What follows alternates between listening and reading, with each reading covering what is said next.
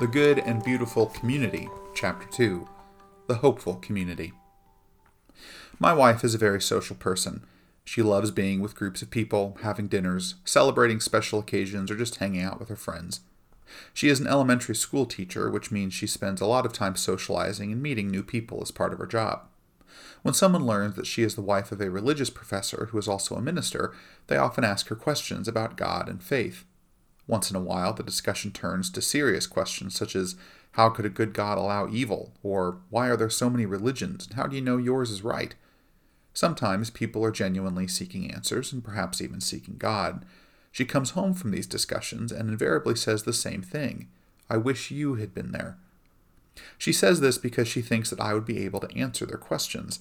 Every time she says this, I respond, it would not have made a difference if I had been there. Most of the questions they are asking are not the real issue. They are usually smokescreens hiding something else. What they really want to know is it true? And the answer to that is not in an intellectual idea, but in a changed life. That is something you can give them. Your life is your witness. You have something real, something you know to be true in your depths, and it has shaped who you are. You do not have to do anything to witness to that life, and you could not hide it if you tried. They want to know the reason you have hope. Still, she says she wishes she could better articulate her faith when she is asked. She concludes, I guess evangelism is not my gift. Actually, it is one of her gifts. While it is true that some people are more naturally gifted at witnessing, evangelism, or faith sharing, all apprentices of Jesus can and do share their faith with others, whether they are conscious of it or not. There are two ways to share our faith, with our life and with our mouth.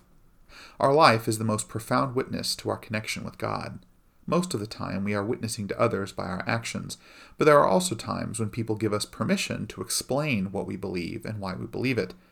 In this chapter, I want to address the two ways we share our faith by looking first at how we can better speak with our lives, and second, at how we can learn to give an answer to everyone who asks us to give the reason for our hope. 1 Peter 3:15.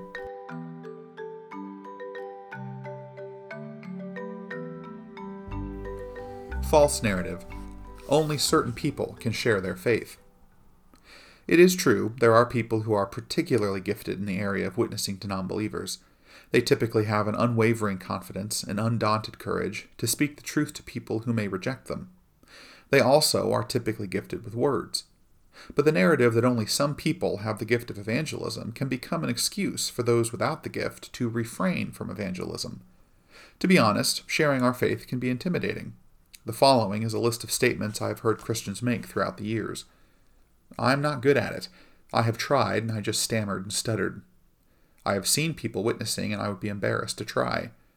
I am afraid I will offend if I share my faith. I would feel like a hypocrite if I shared my faith. I am not a perfect Christian. If I bring up my faith, I'm afraid they will reject me. I cannot share my faith with others because I'm not educated enough. These are real concerns. Sharing our faith can be embarrassing, and at times it comes across as offensive.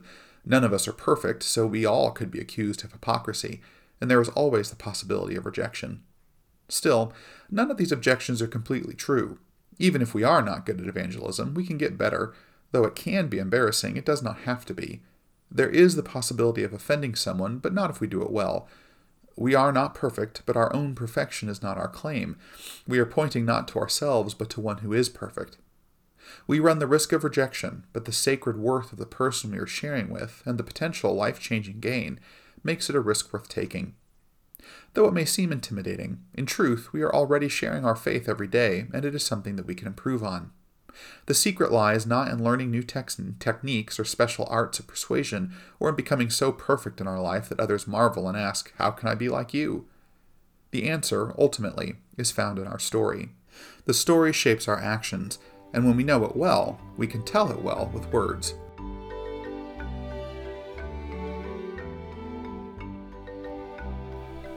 True narrative. All Christians share their faith. When I was a fairly new Christian, I remember hearing the cliché, you are the only Bible some people will read. I thought it was profound, but I have to admit that I also found it intimidating. I didn't feel up to that assignment. Jim, you are the only hope for so-and-so. They won't read the Bible, they don't even have one, so we're counting on you. The implication was that my life was the only witness to Jesus this person would have, and I knew that my life did not measure up. Still, the cliche is true. There are a vast number of people who are not following Jesus, and we see them each day. They have not opened a Bible recently, if ever, so their only connection to the faith is us. It is challenging, but it need not be intimidating. There is a solution.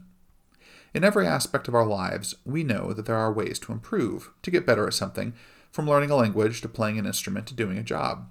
Over the last several years, my wife, Megan, has done a lot of things to improve her ability to teach. Through classes, books, seminars, and trying new techniques, she has become a better teacher. My son, Jacob, plays baseball. He trains his body through exercise and practice. With that and some excellent coaching, he has improved each year as a pitcher. One coach taught him a new grip, which made a vast improvement. My daughter Hope is a pretty talented artist for her age, but it was only when we enrolled her in an after-school art program that we began to see what she was capable of. With excellent instruction and guidance, her technique improved quickly. After the course, her drawings were markedly better. These stories illustrate a fundamental fact of our lives. There are ways to improve what we do. But when it comes to our faith life, we seem to think it is a mystery wrapped in an enigma. I hear people say, "I'm not a good prayer, like so-and-so," as if prayer were a sacred skill given to certain people. Prayer is an activity we can get better at. The same is true with sharing our faith. We're already doing it, though not always well. So we might as well find ways to improve. But before we examine the two ways we share our faith, words and actions, I want to turn our attention to their foundation, the story. The more you understand that story, the more it becomes your story. And the more it becomes your story, the more naturally it will come forth in your words and actions.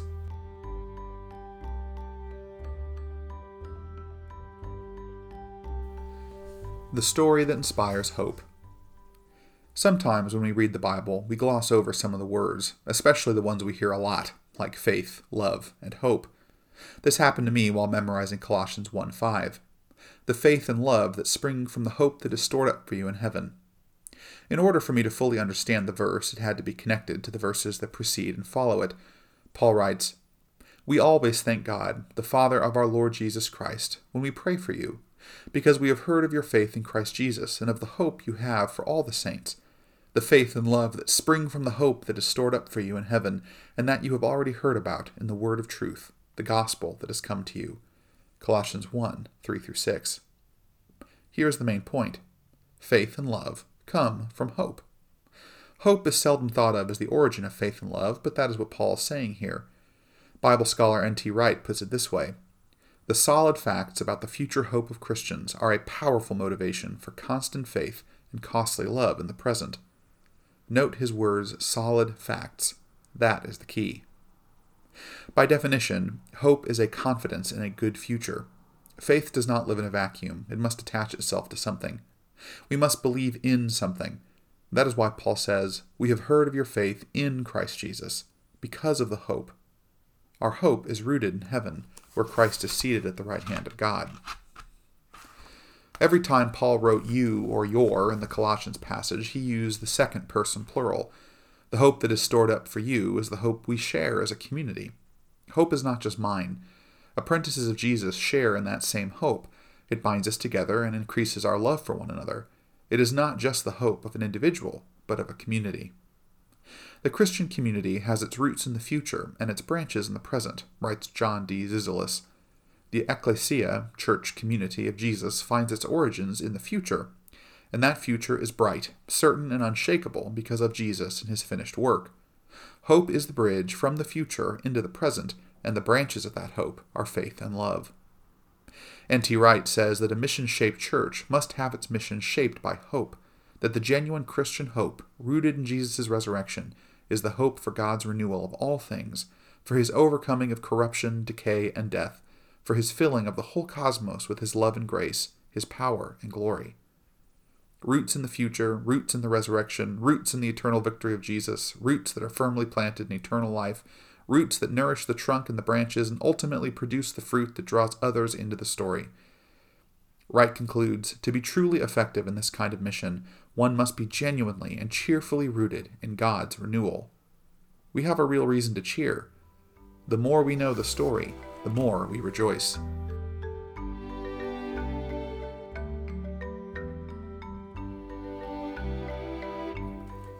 The four-part story of hope. Paul told the Colossians that their hope was contained in the word of the truth, the gospel that has come to you. Colossians 1, 5-6. What exactly is the gospel they heard? If we look closely at the rest of the epistle to the Colossians, we discover that the gospel is best told in story form.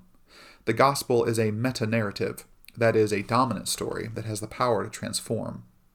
The Christian meta-narrative has 4 basic parts to it: death, resurrection, ascension, and return. It is the story of Jesus, and also our story. We are grafted into Jesus' story, and we are unified by the story. I want to unpack the 4 elements of the story and show how each part draws us into the larger narrative. Notice how each of these 4 verses in Colossians tells about Jesus and what he did, but also includes us in his story. Number 1, death. You have died, and your life is hidden with Christ in God. Colossians 3:3. Jesus died on the cross. This we all know, but the fact that we, by faith, participate in that death is not often taught, even though it is mentioned in many of Paul's letters. Paul is reminding the Colossians that they have died and that their life is hidden with Christ. Though they were not on the cross with him, they participate vicariously in his death. In another sense, they have died. Their old way of life ended.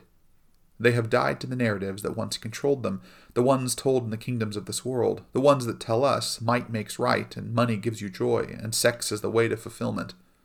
Those old idols have been smashed by the Christ narrative, and we enter into that story. Before I came into a living relationship of love and trust with the Trinity, I was living for myself and was guided by the principalities and powers of this world. When I gave my life to Jesus, the old Jim died, but a new Jim emerged, and that new life is largely unseen to me because it is hidden with Christ in God. For now I live by faith and am caught up in the story of Jesus. Jesus invites us to die, not on a cross, but to ourselves. The old way of life, built on competition and vanity, dies with Jesus. What emerges is a new life, hidden from us, but no doubt real, safe, and secure. It is our true self. Number 2, resurrection. When you were buried with him in baptism, you were also raised with him through faith in the power of God, who raised him from the dead. Colossians 2:12. Many Christians are not aware that they also participate in the resurrection of Jesus. The same power that raised Jesus from the dead also lives in us. The old you and me were dead, but the new you and me have been raised. Elsewhere, Paul wrote, "So if anyone is in Christ, there is a new creation. Everything old has passed away. See, everything has become new." 2 Corinthians 5:17. We are new people in whom Christ dwells. This awareness not only gives me strength as an individual, but it binds me together with other Christ followers. In Brazil, I felt very alien due to language and cultural barriers, but when I went to church there and we began to sing, I knew I was home. I was with sisters and brothers who had died and risen with Christ, just as I have. There emerges a new me, a new self established by Christ. We have put on a new self, which is being renewed constantly. I have a new identity, one in whom Christ dwells and delights. This is not my doing. It is by the power of God, the same power that raised Jesus from the tomb. I go forth in that power each day as one who died but has been reborn. Jesus' resurrection is also my resurrection. That is my new story. Number 3, ascension. Set your hearts on things above, where Christ is seated at the right hand of God. Colossians 3:1. Jesus died and rose again, and then ascended. Some people think the ascension of Jesus was the day Jesus flew away, never to be seen again. In fact, the ascension of Jesus is an important part of the story. Jesus is now enthroned as the supreme Lord of all. Jesus now reigns, and one day every knee will bow and every tongue will confess that Jesus is Lord. Paul tells the Colossians to set their hearts on things above, which he explains is where Christ is seated at the right hand of God. Notice that Jesus is seated. That is because his work is complete. To set our minds and hearts on things above means to focus on the finished work of Jesus, the source of our hope and strength. We find our unity in that common vision. We are called to set our hearts on the victory established by Jesus. Walter Brueggemann notes that this victory, like our new life, is often hidden from us, which is why we need to work hard to see it in our midst. The victory of God in our time over this deathly idolatry is hidden from us, as God's decisive victory is always hidden from us. We do not know exactly when and where the victory has been wrought. It is hidden in the weakness of neighbor love, in the foolishness of mercy, in the vulnerability of compassion, in the staggering alternatives of forgiveness and generosity which permit new life to emerge in situations of despair and brutality. Jesus defeated the things that oppress us, which is the reason for our hope. It is not flashed by neon signs, but is still all around us. We see it when a neighbor serves another and when people forgive or extend hospitality or generosity. When we do this, we are participating in the victory of Jesus. Number 4, return. When Christ, who is your life, is revealed, then you also will be revealed with him in glory. Colossians 3:4. The final part of the story has not yet occurred. The church proclaims, Christ has died, Christ is risen, Christ will come again. The return of Jesus is the promise of ultimate healing and justice. All of the wrongs will be made right, all of the pain will end, and our joy will be made complete when Jesus comes in final victory. That hope binds the Christian community together as we await the final consummation of this divine conspiracy.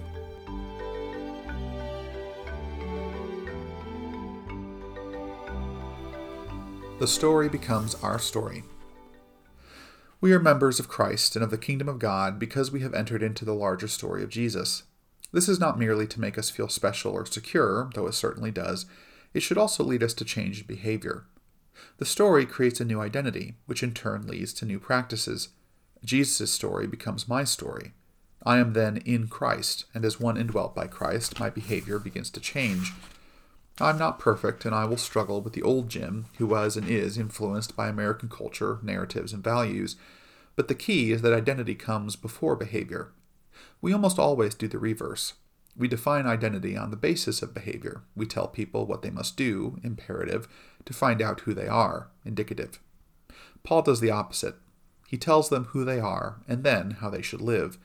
The more we grow into the story, the more the story grows into us.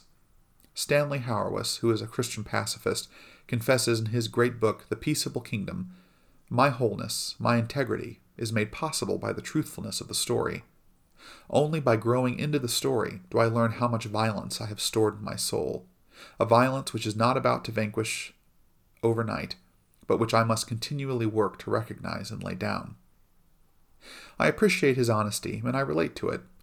As we grow into the story, as he puts it, the integrity of the story clashes with our lack of integrity. When William Penn began growing into the Christ story, the elitism stored in his soul became unsettling. He wore the sword as long as he could, or as long as his story-shaped soul could handle it. For Hauerwas, the story and the new identity unearthed the violence stored in his soul. For Penn, it was his pride. It will be different for each of us, but the point is that the integrity of the story remains true. The main point is that the story, and the identity it creates, must take the lead in changing our behavior, and not the reverse, which is so common. In this world, we determine identity on the basis of behavior, which leads to frustration and legalism. Again, Hauerwas explains it well. The question, what ought I to be, precedes the question, what ought I to do? The order is crucial.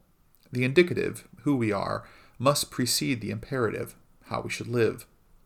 To understand who we are, we have to realize that we are a people whose roots are from another world. That is precisely why we are so peculiar.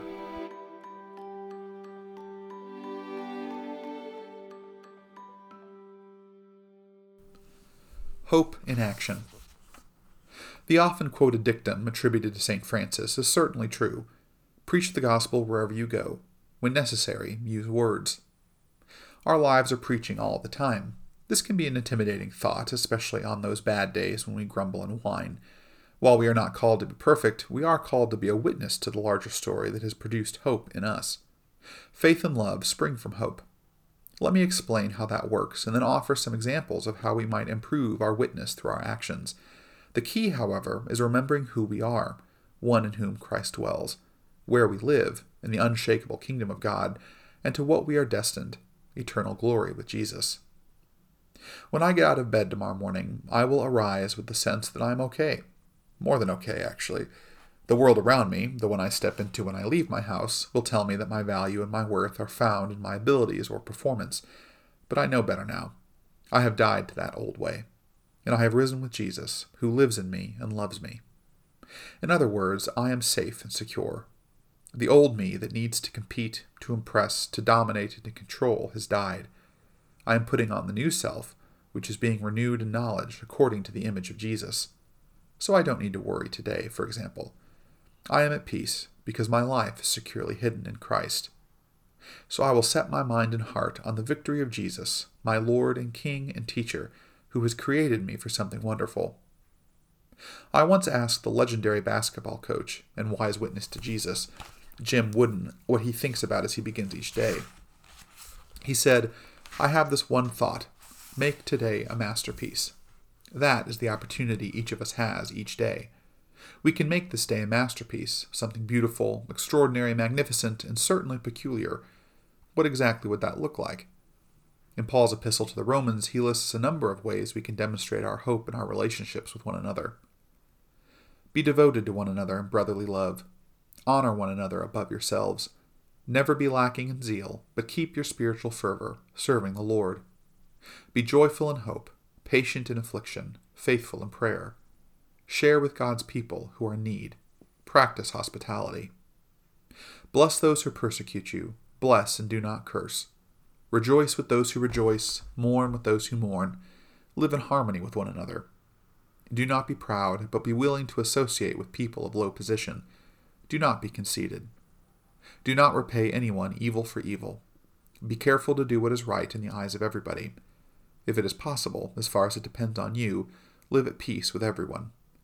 Romans 12, verses 10 to 18. This is one of my favorite sections in the Bible.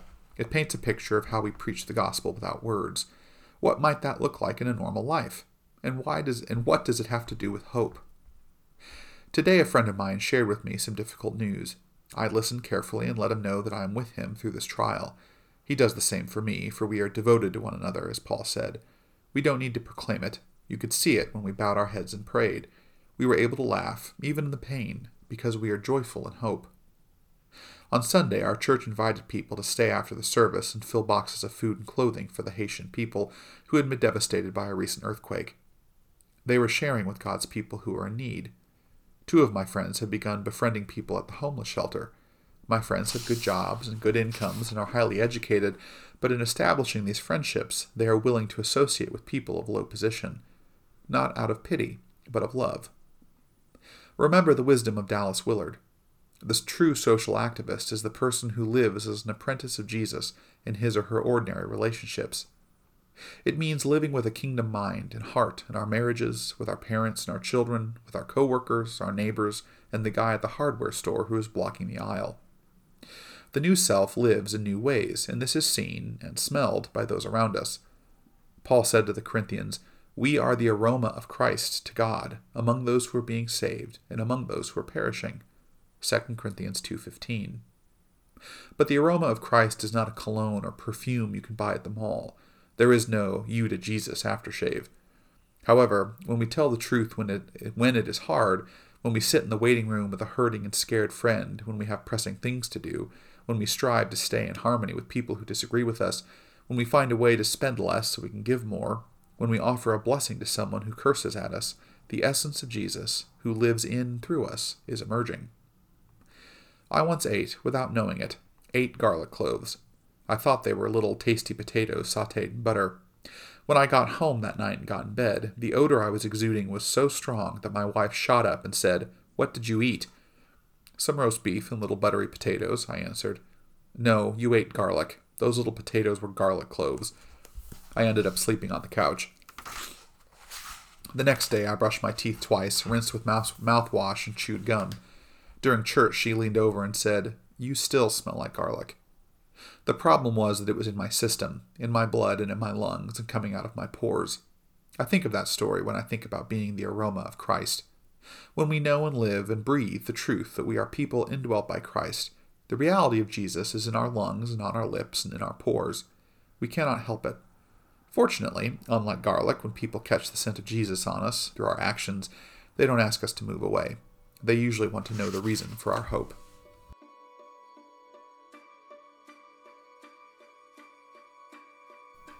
Hope in words. While our actions speak the loudest, we are also called on to share the gospel of hope in words. Peter wrote to the early Christians, Always be ready to make your defense to anyone who demands from you an accounting for the hope that is in you, yet do it with gentleness and reverence. 1 Peter 3:15 and 16. There's a lot of wisdom in this verse. First, Peter encourages us to be prepared. This assumes that we have spent some time thinking about the four-part story and reflecting on how to share that story if and when it is needed. I love the next phrase, an accounting for the hope that is in you. That is all people really need to hear. They don't want a lengthy explanation about the authority of the Bible or why the Muslims are wrong. They just want to know what happened to you, how you got caught up in a new story and a new set of practices. The last phrase is also a gem. Do it with gentleness and reverence. Far too often people share their faith with harshness and condescension. Some Christians act like arrogant bullies when they evangelize, and it is always counterproductive. How do we give the reason for our hope with gentleness and reverence? By telling our story. It is difficult to argue with your story, and no one but you can tell that story. It is the story of your own life, how you became aware of the larger story of Jesus, and how your life was written into that story, so that Jesus' story is now your story as well. That is the gentle way. The respectful way is to do so only when people are interested. Timing is important. In addition to being gentle, we also need to be patient. Jesus told his disciples, "Behold, I send you forth as sheep in the midst of wolves. Be ye therefore wise as serpents and harmless as doves." Matthew 10:16. Dallas Willard once quoted this verse and then asked me, "What is the wisdom of the serpent?" I had actually never thought about it, though I knew the verse well, even in the King James Version that Dallas had practically memorized. "Well, have you ever seen a snake chase someone?" I answered no. He said, "That is because the wisdom of the serpent is to wait until someone comes to them." Of course, we're not trying to kill or bite anyone, which is why Jesus adds being harmless as doves. Doves are about as harmless as you can get. They are even symbols of peace. When we combine the wisdom of the serpent and gentleness of the dove, we have found the right approach to evangelism.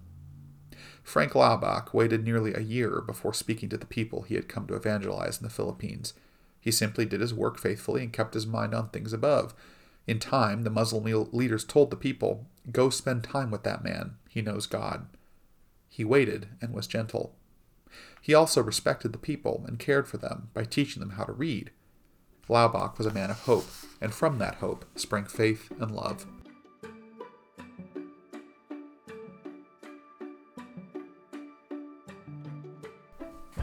Getting hope. My wife and I both teach, but on different sides of town. Each day at 4:10 p.m., I pick up my daughter, Hope, at her elementary school.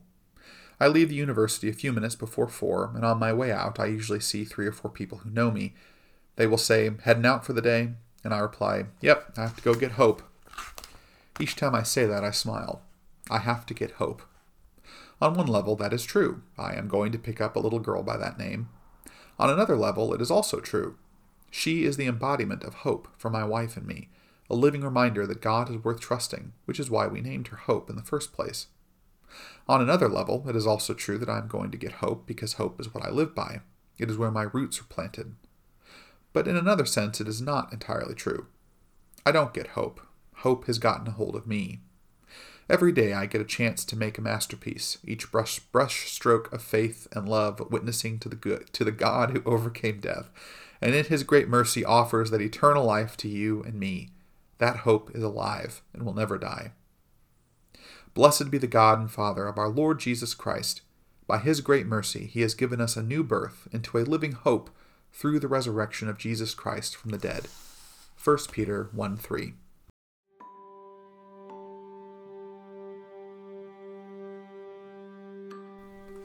Soul training. Sharing your faith without embarrassment or coercion. Who should you witness to? What are the criteria in deciding who to share your faith with and when to share it? And finally, how do we go about it? As noted in this chapter, we are always witnessing, whether we know it or not. People are watching us, and our actions communicate something, for good or for ill. Having said that, I want to offer an exercise that will help us when we become more intentional about reaching out to others and drawing them into the life of faith. There are 7 activities I have found helpful in the process, some of which will look different depending on our current relationship with the person we are witnessing to.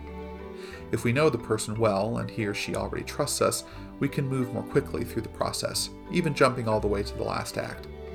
Still, all of the previous parts are necessary because they remind us that we are not doing this alone, but are relying on God at every juncture. Number 1, pray. The first thing we can do is pray for God to send us someone. This is a powerful prayer that nearly always gets answered, and soon. The Holy Spirit is far wiser and more knowledgeable than we are. He knows the needs of those we know.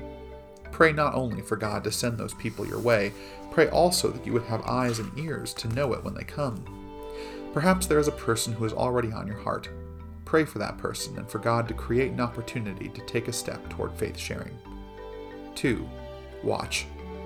Once you have prayed, keep watch. Ask God regularly, help me see who you are bringing me. Give me eyes of compassion. Let me know who it is and when I can take the next step. Remember the wisdom of the serpent. 3. Reach out. Once you have a sense about who that person is and have sensed God preparing the relationship, find ways to reach out to the person in non-threatening ways. Ask him or her to have coffee or to go to lunch. If this person is already someone you spend time with, reach out by asking non-threatening yet searching questions such as, how are you feeling about life right now? What is working? What is missing? If you do not know the person well, these questions will be too personal.